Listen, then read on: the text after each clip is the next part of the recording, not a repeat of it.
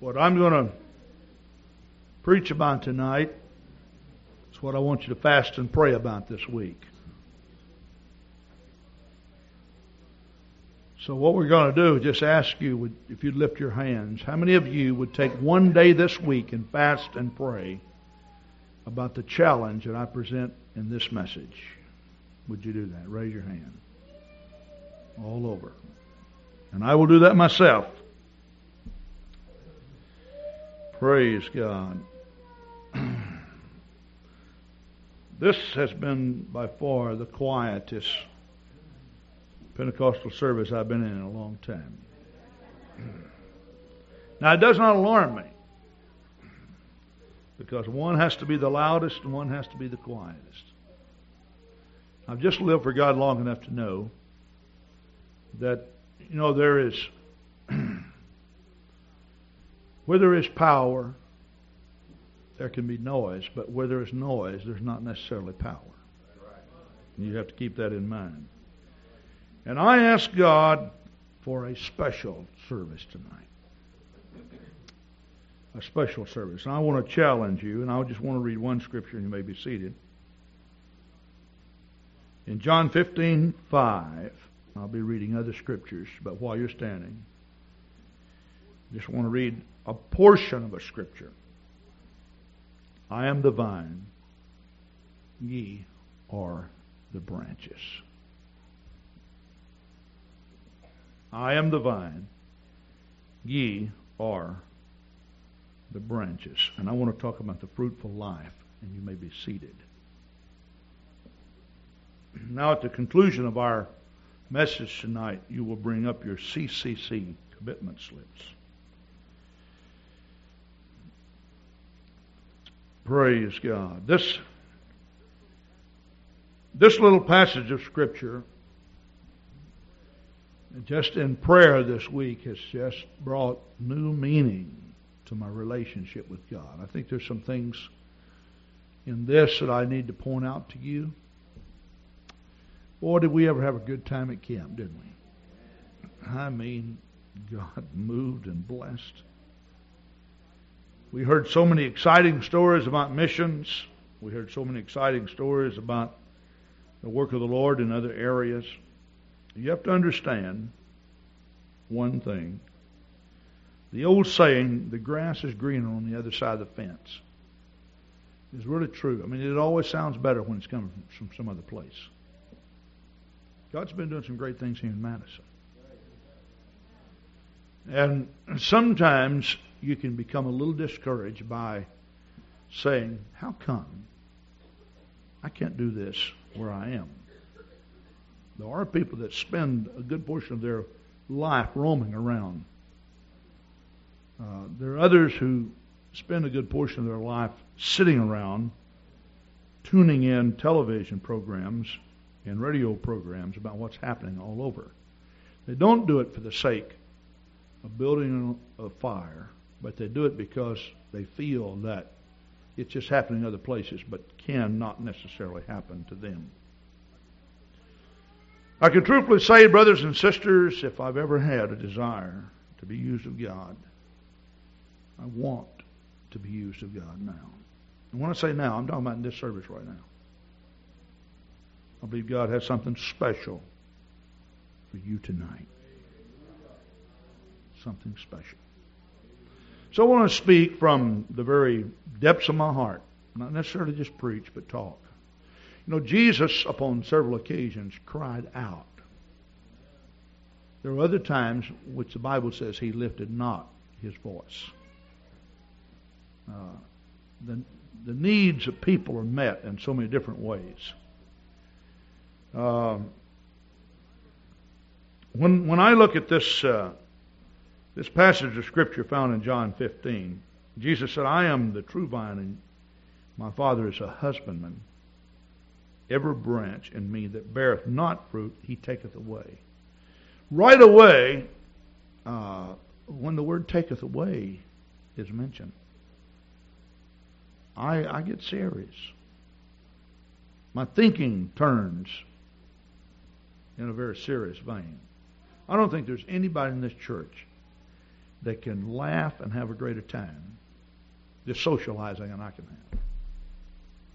I have fun in life. And there are times in which if my soul depended on me being sober, I'd have a hard time being sober. Just every now and then things strike me funny, and I don't care what you do. I mean, if you came up to me and told me your husband just passed away, I might have a hard time not laughing. And the reason it's not because I'm laughing at that, it's just that I have fun in life. But there are other times in which everybody else can be laughing, and I get serious. And I get real serious. I'm serious about what I'm speaking to you about tonight because the Bible says, every branch in me that beareth not fruit, he taketh away. In other words, if you are in a dormant state in your relationship with God, you are jeopardizing your whole relationship. That's a serious thing. We have quite a few people out of town tonight. We have some people that are just sitting around town. They could be here. They're not here. They're always crying the blues about why things are not happening. It's because they're in this dormant state. Or maybe I should say stage. Hopefully it is a stage. Stage is something you go through to another. Hopefully. It won't continue to be that way. But to think about losing out with God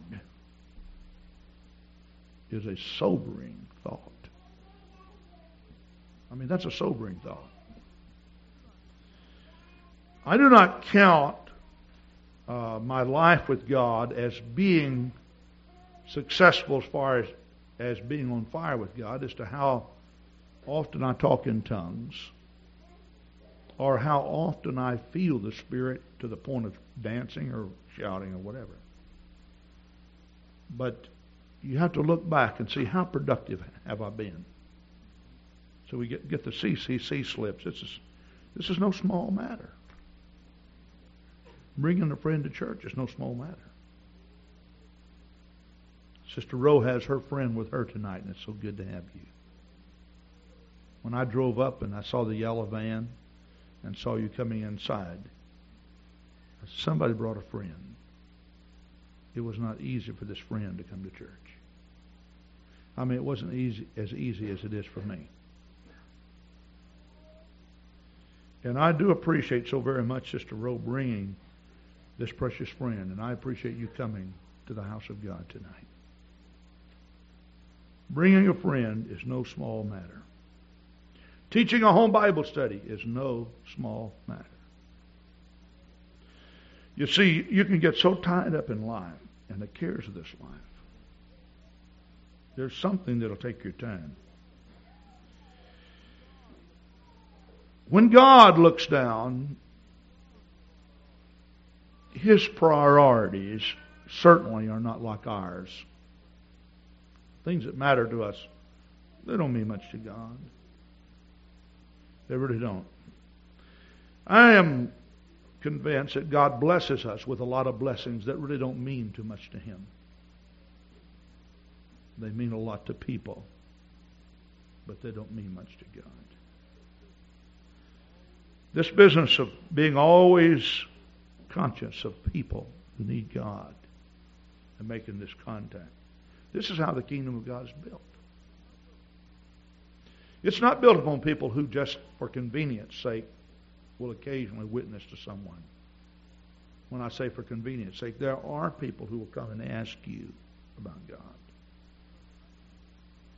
I remember in 1961, I was working at R.G. Letourneau in Longview, Texas. We built heavy earth-moving equipment.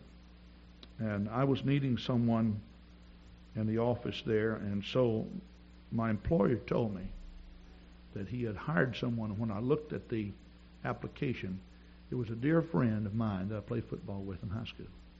I wasn't living for God then. And I was amazed when he walked in there. I could not believe it. Now, since our separation from each other, the losing of our relationship with each other, because I had graduated from school, he was a year younger than me. I just hadn't seen him, and I'd given my heart to God. Now, he was a church-going person. All the while we were in high school, he had good, solid, sound principles. I was kind of a renegade. And I'm sure he dreaded coming to work when he heard that I was going to be a supervisor. Because, he was the kind of boy that just did things right. Clean cut, nice guy. All the swearing, jokes and everything. He was the kind of guy that just kind of stand there and play. You weren't going to get him to participate in a lot of that mean stuff, business. But I remember after him coming to work, how I wanted to inform him that I was changed. And I began to pray and seek God about it. You just walk in there. You don't want to say, "Hey, Eddie, I'm changed." His name was Edward. We called him Eddie. He didn't particularly like it. He liked to be called Ed. When I was a kid, they called me Johnny. I didn't like Johnny. I liked John. When I got to be a teenager, I just hated Johnny. Were you ever called Johnny for the Brunker? You didn't like that, did you? Did you? John Repka, were you called Johnny when you were a little kid? Did you reach the age in which you didn't like it? Yeah. And you still don't like it, do you? You still don't like it. John Eckenrod, would you call Johnny? You didn't like it, did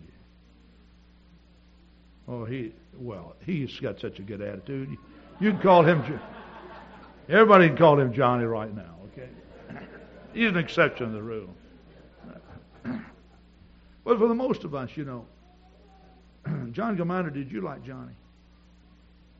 Nobody called you that. Boy, how did you escape it? I can't believe it. Anyway, people call me Johnny.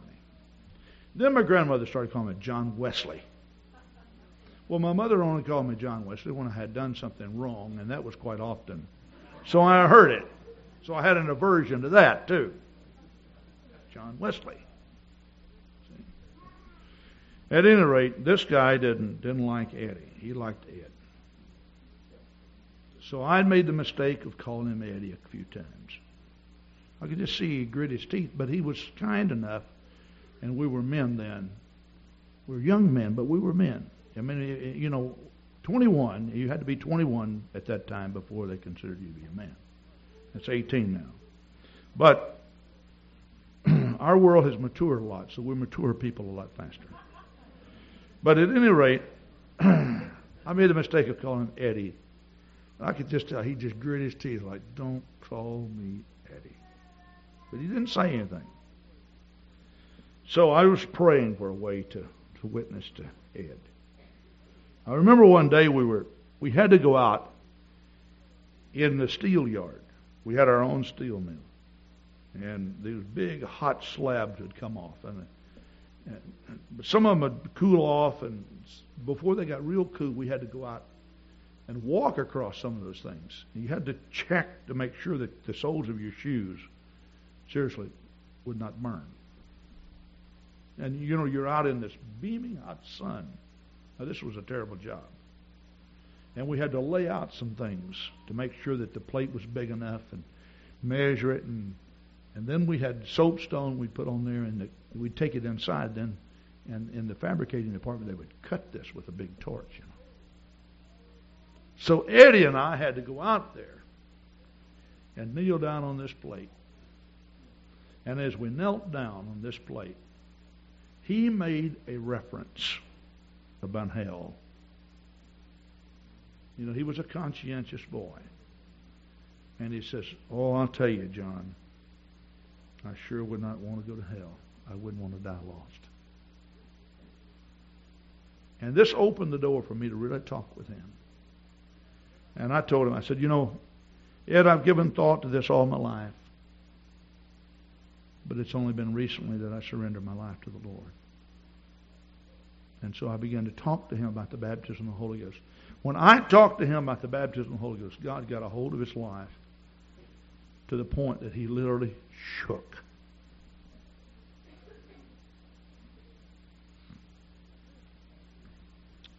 And then he stopped and asked me, he said, let me ask you something. How long has the Pentecostal church been in Henderson? He still lived in Henderson. I did too. I said, since I was a young boy, probably 11 or 12 years of age.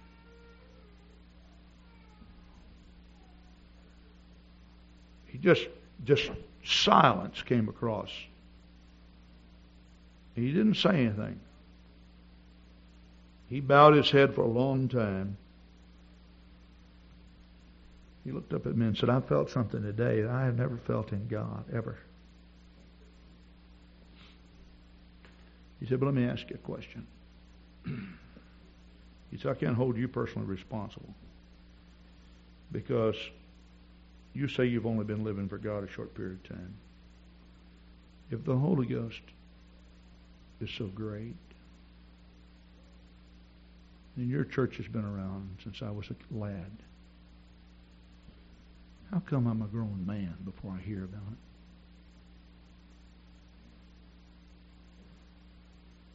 He said, John, some of our buddies are dead.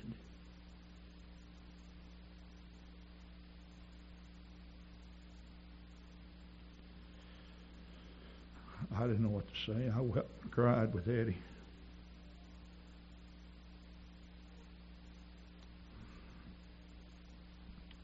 It's no small thing, You think about all the people that died, lost without God.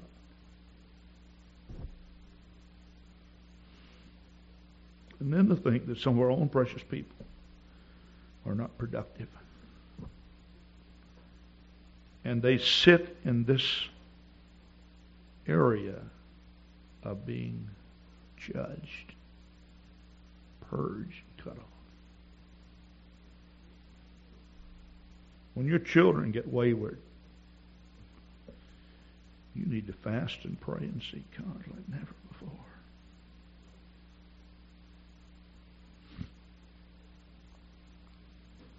This CCC business is not just a program. It's not just something that we need to consider. It's something we have to consider. It's not just a good plan. It's the work of God. We're just trying to keep track.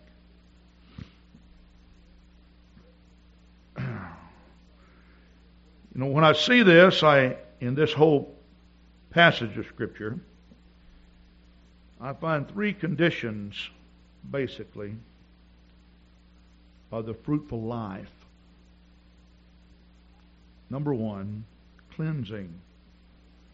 Verse 2, it says, every branch in me that beareth not fruit, he taketh away.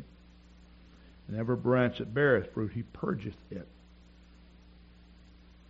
That means he cleanses it. Why? That it may bring forth more fruit. See, it's not the best you can do.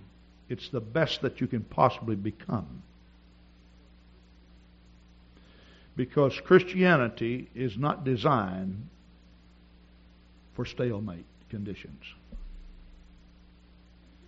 In other words, you just reach this impasse when nothing can be done. It's not designed to be that way. It's always forward progress. It's growth. God can do exceeding abundantly and above all that you're able to ask or think, according to the power that worketh within you. Now, let me give you a new revelation of this Scripture. That simply means that as years pass and you reminisce, you cannot believe that God would have been able to bring you from where you are to where you were to where you presently are. You look back. I was amazed, I'm the superintendent of the district, and to me, It's just another job. It's a big, big job. It's one that, quite frankly, quite often it just kind of gets me down. You know, I was at camp and the choir was singing. I went down and sat on the front. There was altar benches, and there was a brother that he scooted over, and I sat next to him. I was just sitting there worshiping the Lord. I turned and looked at him. I said, "Aren't we having a big camp? I'm in a great camp." He just smiled and he laughed, and then you know what he did? He started crying. I thought something was wrong. He said, "You just wait till I go back home to my church and tell all my friends I sat by Brother Grant." You know, I mean, I don't know what to say.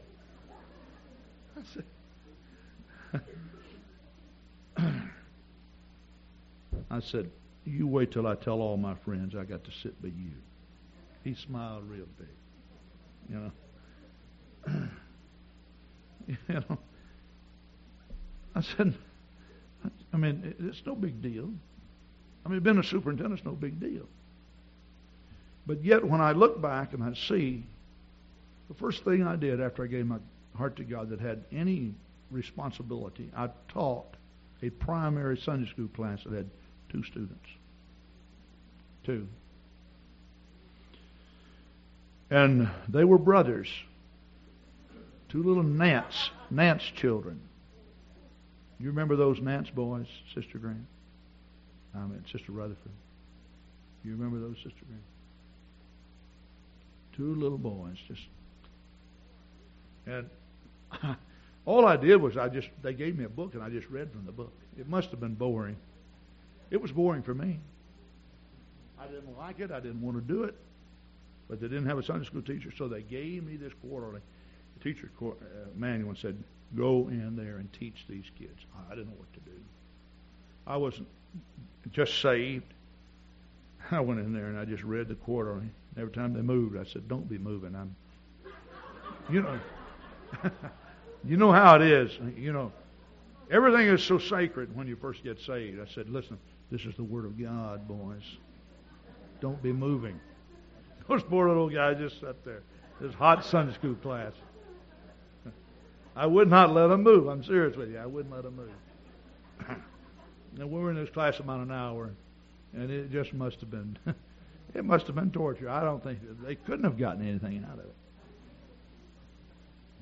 But that was it. But God can do exceeding abundantly and above all. If you're bearing fruit, He says it's not enough. It's not the best that you are. It's the best you can possibly become. However, if you don't do your best every day, you certainly cannot progress beyond that point. That's the way it is. So the cleansing, the 3 conditions of the fruitful life. The cleansing. The second condition is abiding. The third, now that's found in verse 4. Abide in me, and I in you. And then the third condition is found in verse 10.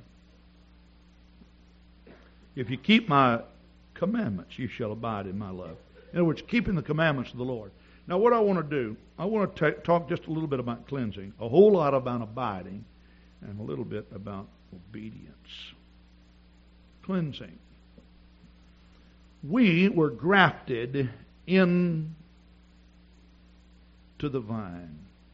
That's what the Bible says. We were grafted in. I don't know if you've ever done any grafting before. I tried it. I was not very successful. I worked for the Texas Forestry Service for some time, and we had to go and do all this kind of stuff, plant trees and do some grafting. Maybe some of those branches that I grafted in are still alive. I don't know. But it was not easy for me. But I know that being grafted into or born into the body of Christ takes a tremendous amount of cleansing. You know that? Because the old man, the old carnal man, must digress back to a psychic zero where life begins. And there is so much fight in so many of us that when we begin to lose our identity and lose our life, let me just put it like this. I baptized a young man several years ago, and the first question that he asked me before he was baptized, he said, will I lose my identity? Now, he had long blonde hair, almost down to his waist, ponytail, and he was into drugs and a few things like this. And I told him the worst thing I could possibly tell anybody. I said, well, every man in the Scripture was known by his personality, Peter and Paul. And he kind of got this big chest feeling, like, oh, I'm still going to be who I always was. The best thing I could have told him, see, he's not living for God today. And he always had a problem with his ego. The best thing that I could have told him is, yes, sir, you will digress back to a psychic zero. And you will melt into the body of Christ and lose your identity. That's what I should have told him. But I didn't. Well, it is true we all have our personalities. It is also true that our personalities are so blended together that God can use us as a body and also as an individual, so as the show is never stolen by one person. The emphasis is always on Jesus. And even though we do have different personalities, our ultimate goal is to glorify God and magnify Him. And there is a tremendous amount of cleansing that needs to take place. You see, we're not redeemed with corruptible things as gold and silver, but by the precious blood of Lord Jesus Christ. Also, the Bible tells us in Hebrews, the 14th chapter, verse 9, that His blood will cleanse our conscience from dead works. This is a powerful, powerful scripture. I appreciate the blood of the Lord Jesus Christ. Notice what the Bible says, Hebrews 9:14, how much more shall the blood of Christ, who through the eternal Spirit offered Himself without spot to God, purge your conscience from dead works to serve the living God. The living God. When we were baptized, doesn't the Scripture tell us, I guess Luke wrote the Scripture, Acts 2:38, Peter was speaking, though, that baptism is for the remission of sins. We know that when we're baptized, that something hidden takes place. We go down in the water, dry, we come up wet, but it's not H2O that takes care of the sins. The name of the Lord Jesus Christ is called upon us. The name of Jesus identifies the blood. The blood is applied by the Spirit. That's what the Bible tells us in the book of Hebrews. And it is the blood that is applied by the Spirit that takes away our sins. So there is that conditioning. But some people feel that that's just kind of a one-shot situation. That the blood takes care of everything. And all of you young people, listen to me. If you prayed through at camp, that's great. But don't forget that it's just as important for you to pray through tonight as it was last week at camp, whether Brother Grant stresses it the way Brother Jones did or Brother Haney did or any other preacher did. In other words, it does not lose its importance because mom or dad or Sunday school teacher doesn't come and remind you every day. See, and that's the thing. And I think God purposely allows a man to go a few days without hearing it.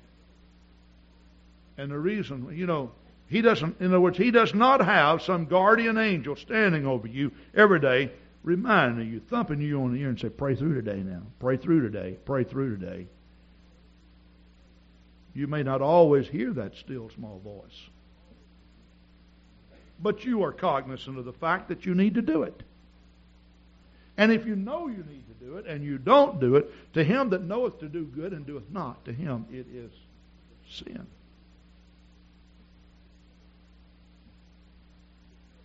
And it just works that way.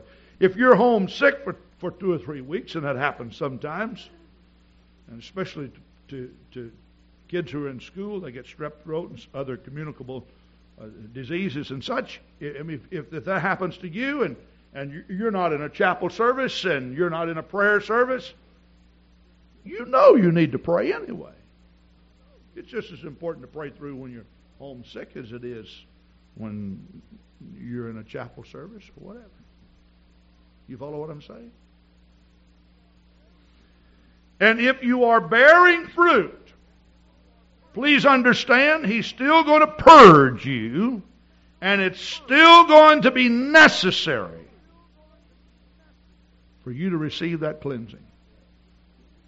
The man who lay hands upon 100 people, and they were all slain in the Spirit, needs to cleanse himself.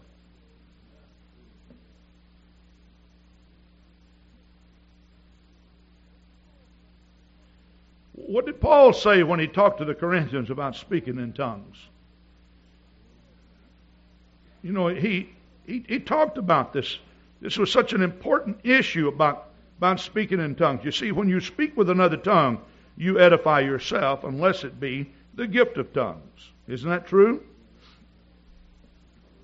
Yeah.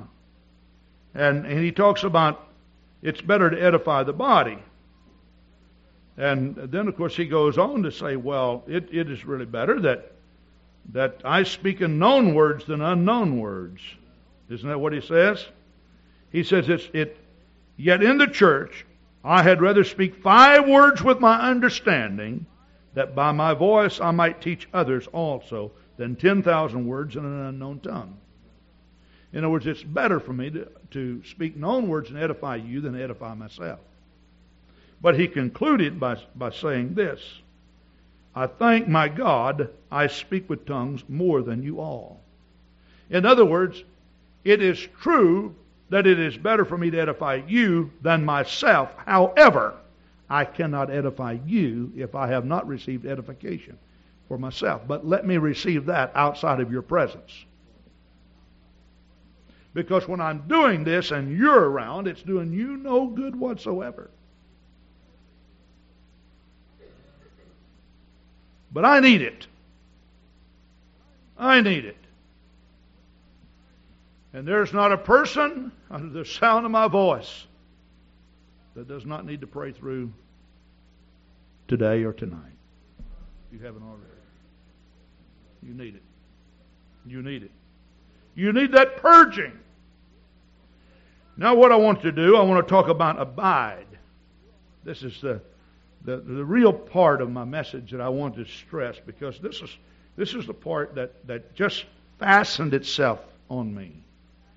In verse 4, the Bible says, abide in me and I in you, as a branch cannot bear fruit of itself except it abide in me. In other words, when I look at the word abiding, and I got to really looking at this and looked at it in the relationship in which it is taught here in the Scripture,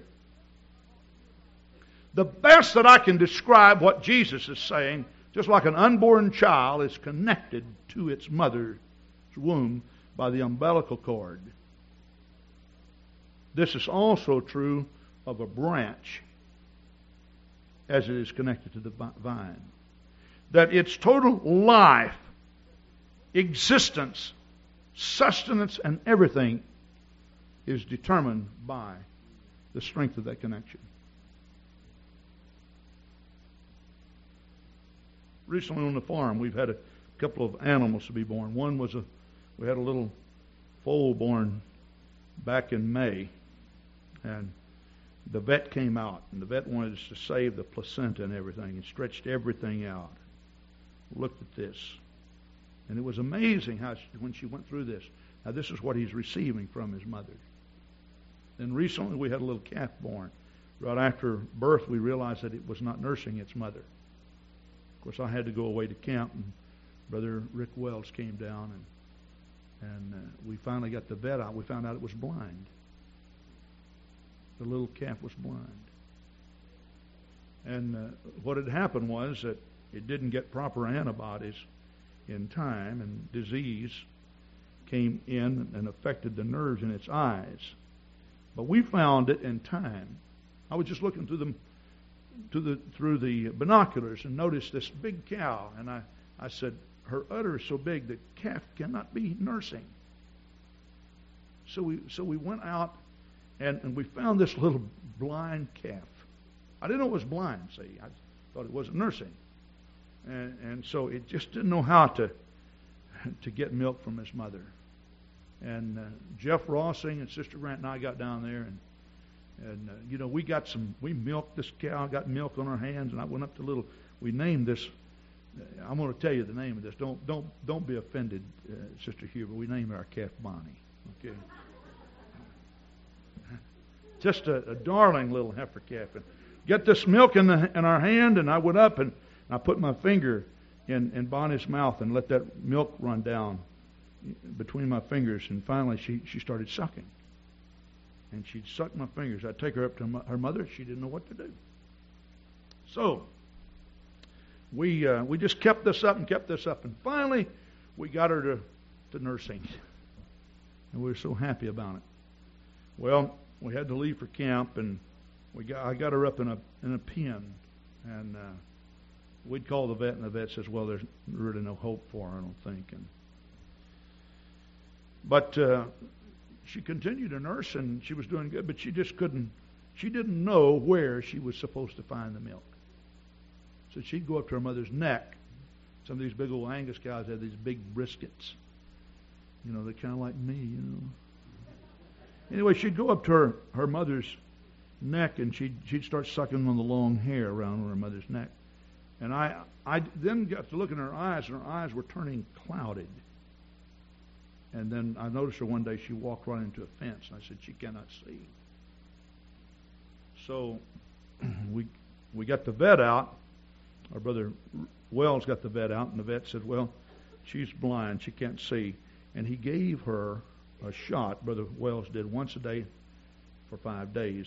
And I'm happy to report that it cleared up and she can see. She knows, But I had a little manual, and I got to reading about this, and it was talking about the development of this calf inside of its mother. It's totally determined. Its shape, its size, everything, its mentality, everything is determined by the life of that mom. And when the calf is born, they said, don't cut the umbilical cord.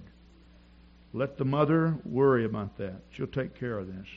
Because right after birth, there are huge gushes of blood that got to flow through into that calf to give that calf the proper antibodies before that calf nurses on its mother.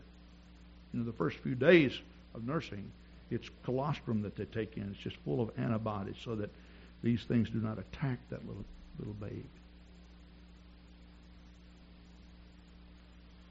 And when I was reading this during camp, I got to think about my relationship with God. You see, I'm a branch, and while he's not talking about the calf or the child or any other mammal connected by an umbilical cord, it is really the same. That you're connected in there. And everything that you get is coming right out of God. Your total sustenance is coming out of God. Now, when I began to think about this as a Christian, in other words, what he's saying is that God never cuts you loose. You never walk around as an independent individual. Sometimes the longer you live for God, the more independent you become. And that's not the way it is. Sometimes you think, I can just cut myself off and go do what I want to do. And the Bible's saying, oh, not so. So when I look at this, you see, because God is holy and God is pure, and because I'm connected into God, just like a child is connected to its mom, then if there's anything that's in me that is hindering fruit from being produced, because that's the ultimate goal of the tree, is productivity. If there's anything in me that's stopping it, it must be judged, purged, or taken care of. So that simply means no known sin in my life should go unjudged or unconfessed.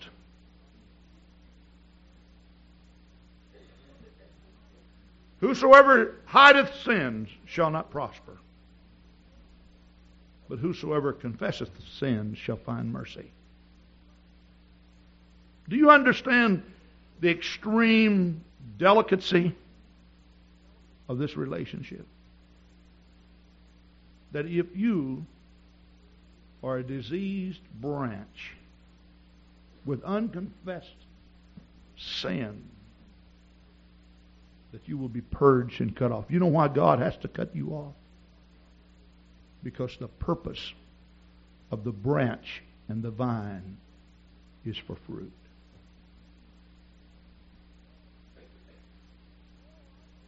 You may think, oh, I thought I came to Jesus because I didn't want to burn in hell. Well, there's a much bigger scope involved than just your soul, my friend.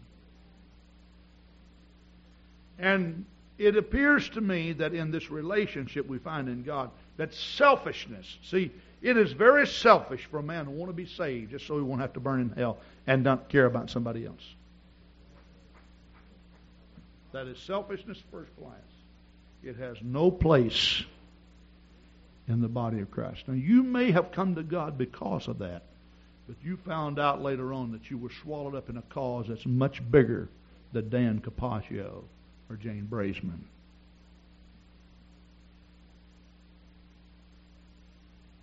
Much greater. So no known sin should go unjudged or unconfessed. Listen to this. Because that I am connected to God, and God is holy, there should be no interest in my life that's contrary to the interest of God. Now, I'm getting down close to where you live. Now, you know why the Bible teaches holiness? Do you understand that now? There should be no interest in my life that's contrary to the interest of God. I said, now God blesses you with things that don't mean much to Him, but they're not contrary to Him. You follow what I'm saying? You may have your hobbies and everything.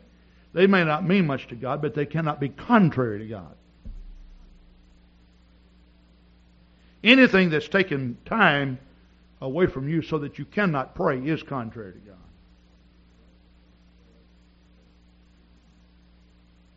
Because you see, the truth of the matter is, if He is the vine and we are the branch, the connection then between the vine and the branch, what's holding us together? You know what's holding us together? What's holding us together is our communication with God. You follow what I'm saying? And when you break communication, you cut the umbilical cord.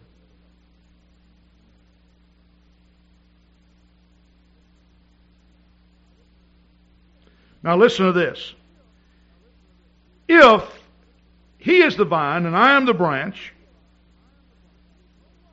I should have no lifestyle that cannot be shared with God Himself.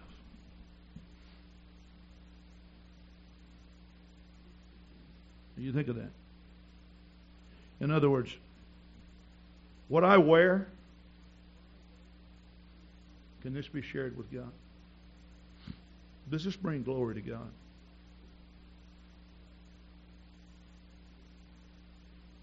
Does it?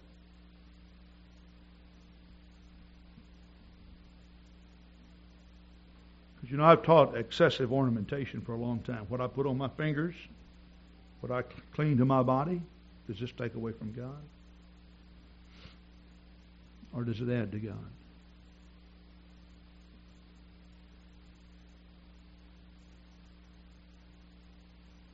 You understand what I'm saying?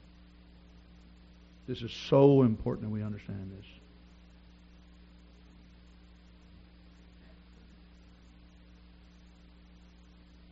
It's so important. Now I'm going to get real close to your living. You know the reason why that ladies don't have to paint their face?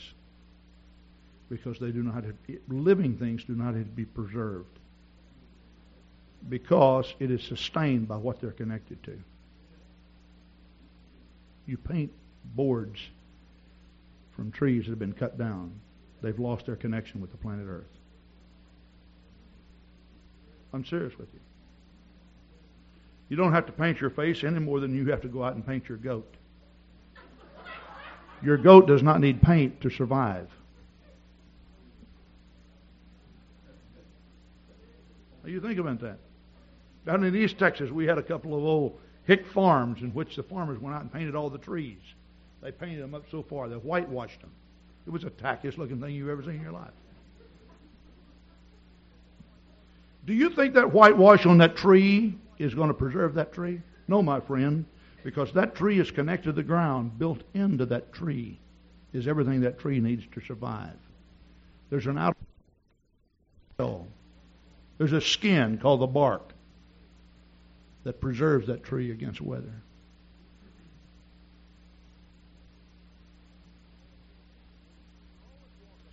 You can always walk up to an old tree and tell it's an old tree.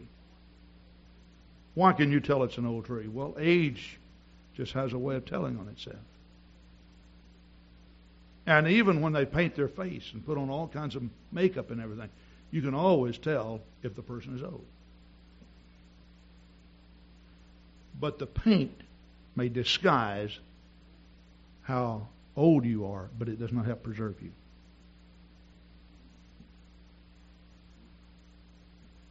I don't know why I said that. I just want to put it in. But that's the reason why the Bible teaches against it. So I can have no life or lifestyle which cannot be shared with God. Now, Lord, I want you to go over to the bar with me tonight. You and I are going to drink, have a good time.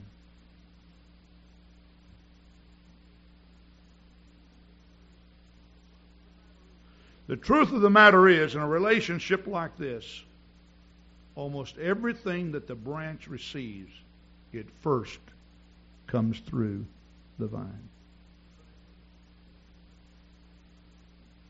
This is the reason why the roots grow out in the ground. And sometimes we want to bypass God and collect a whole lot of things for ourselves. What we do, does it pass through God? Can it be shared with God?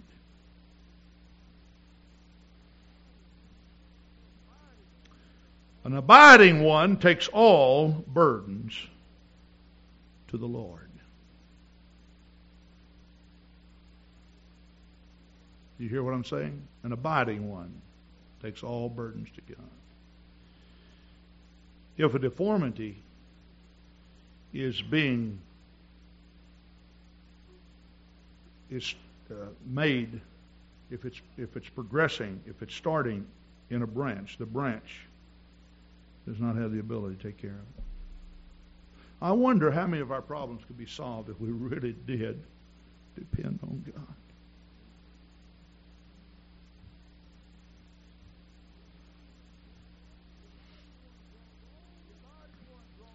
The abiding one draws all wisdom, life, and strength from God. Am I reaching you tonight? Am I talking to you tonight? See, God's laid a few things on my heart that I want to share with you, and boy, I appreciate prayer meetings. But I tell you what we need to do. We need to turn more of our prayer meetings into real seeking of God. Now, the best thing you can do to complement the public prayer meetings is to have a good prayer life outside of the public prayer meeting. Follow what I'm saying?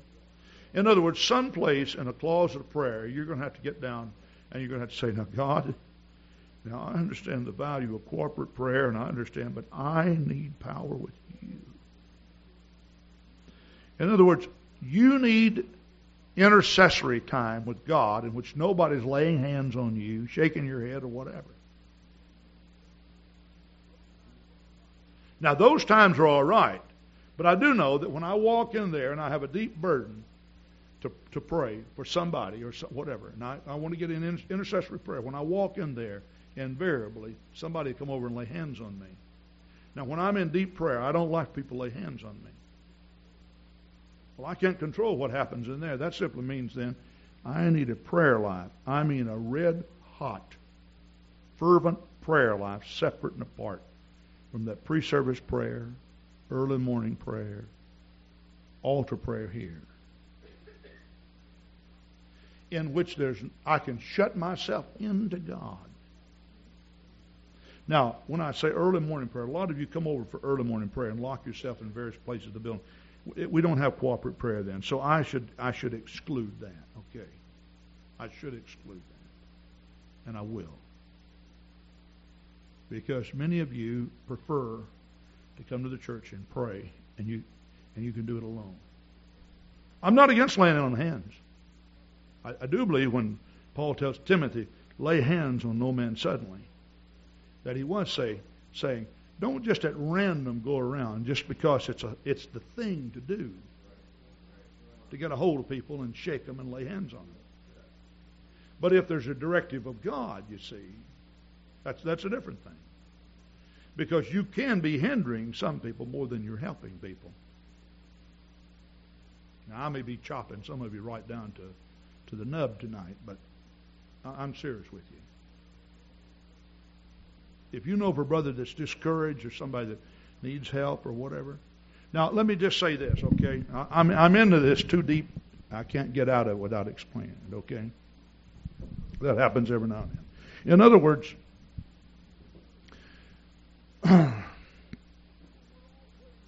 you see, when we're all praying together in corporate prayer and we're all jumping up and down and encouraging everybody, we need that. But it will not take place of that deep, seeking, intercessory prayers that we need alone with God. That's basically what I'm saying.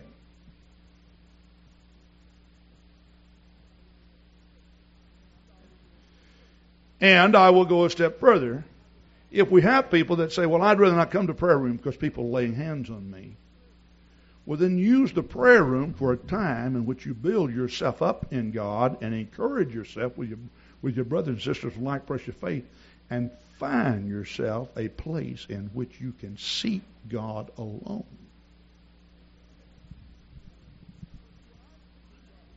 See, when I'm seeking God, we talk about the purging, when I'm seeking God about my sins and my weaknesses, and I have to do that just like you have to do that. Why? Because I'm a human being just like you are. When I'm doing that, I prefer no one, not even my spouse, to hear what I am saying. Now, you know, if I stood up here and told you that every now and then I'd say something that I shouldn't say, that it's untrue, you don't have a problem with that. Because you do that.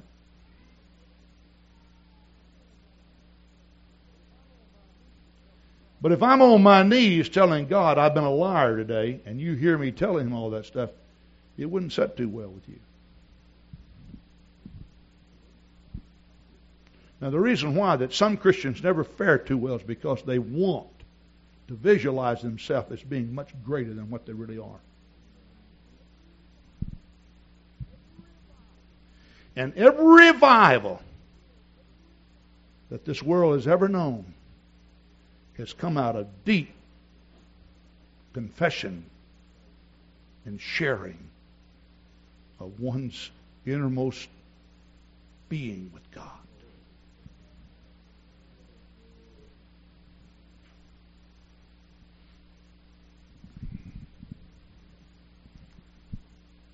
Just as a teenage boy, I guess I was taller than that when I was a teenager, but as a teenage boy, I went to a meeting, and one preacher was singing this song. I just don't remember the song, but I remember this verse. He said, in this low and sinful state, just a little while, just a little while to stay here, just a little while to wait, just a little more labor in this low and sinful state. He stopped and said, hold it a minute. He said, this song makes us all feel like we're sinners. He said, we're not sinners. So he had us all to sing in this low and sinless state. I still remember it was in a fellowship meeting or a youth rally in Kilgore, Texas.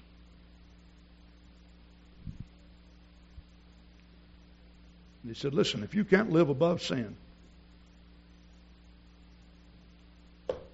you're not one of the redeemed. Now, it didn't impress me. But the problem was that it's not scripturally correct. And could I tell you that this minister fell from God into an act of adultery?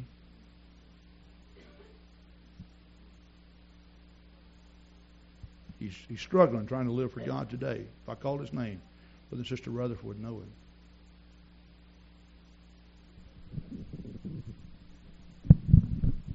Nobody should ever make himself to appear more saintly than what he really is. But revival comes out of humility. You see, he draws all of his wisdom, his life, and his strength from God.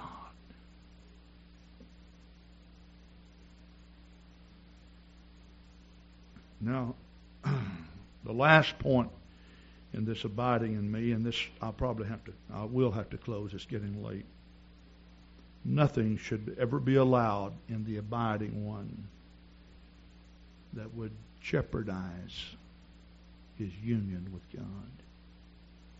In other words, if you do anything, say anything, or live any lifestyle that's contrary to God,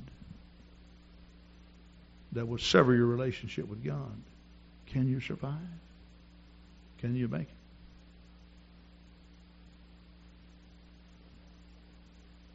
I went by a farm the other day, and I saw a large limb broken off of a big apple tree.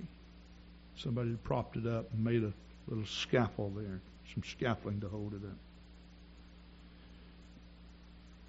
up. Apples are beginning, they're up so big now. It's connected down. But there's just a little bit. Now, basically, if you went to that farm and said, why didn't you cut it off? He'd say, well, maybe this year we can get some fruit off of it. It'll have to go next year. It won't last. It's just connected by the skin of its teeth, so to speak.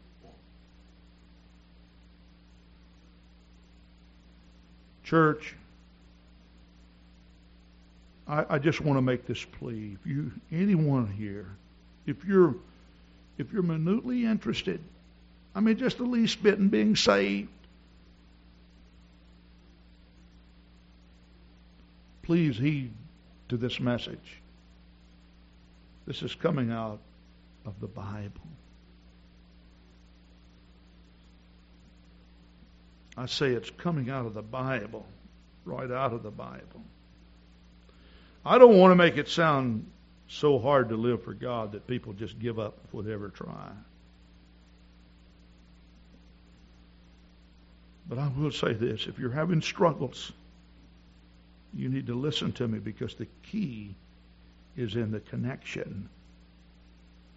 Don't break the connection.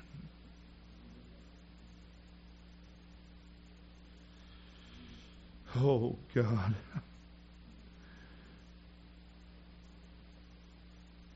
Now, Lord, I love you. I have other things, Lord, that I need to say. But perhaps some other time. I want you to do a work right now in the Holy Ghost.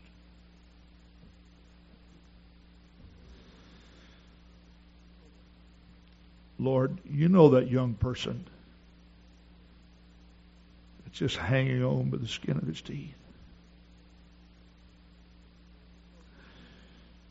Lord, you know that businessman that's become so busy he can't pray.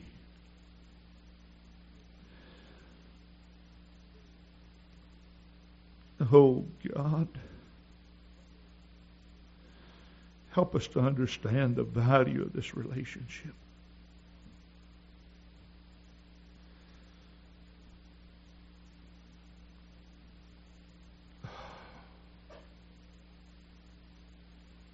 I'm not going any further. I feel the Holy Ghost right now is talking. You have your CCC action commitment slip. I don't know if you filled it out or not, but I'd like for you, if you would, just lean forward. And I want you to look at this and just give some thought to this, Lord. With your enablement, I can do all this. I could check all 6 points of this.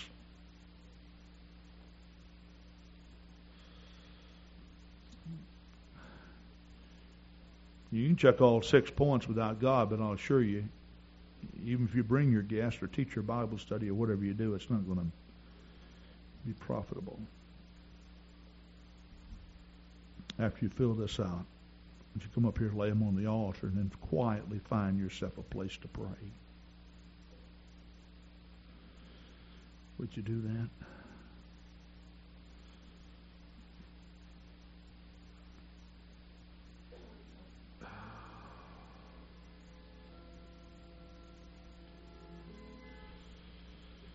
Oh, Lord. I feel the Holy Ghost in this place tonight.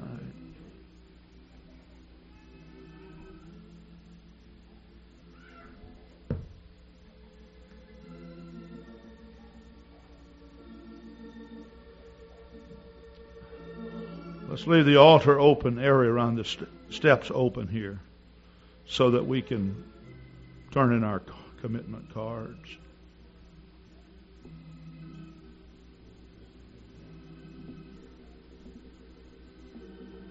Search me, O God, and know my heart today. Oh, hallelujah. Oh, try me, oh,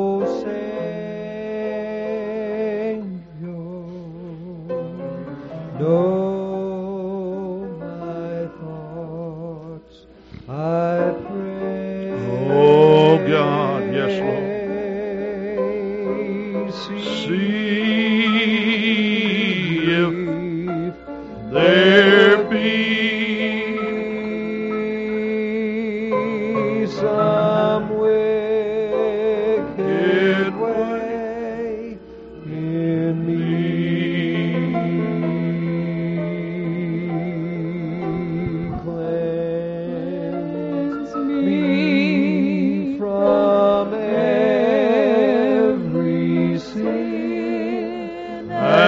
set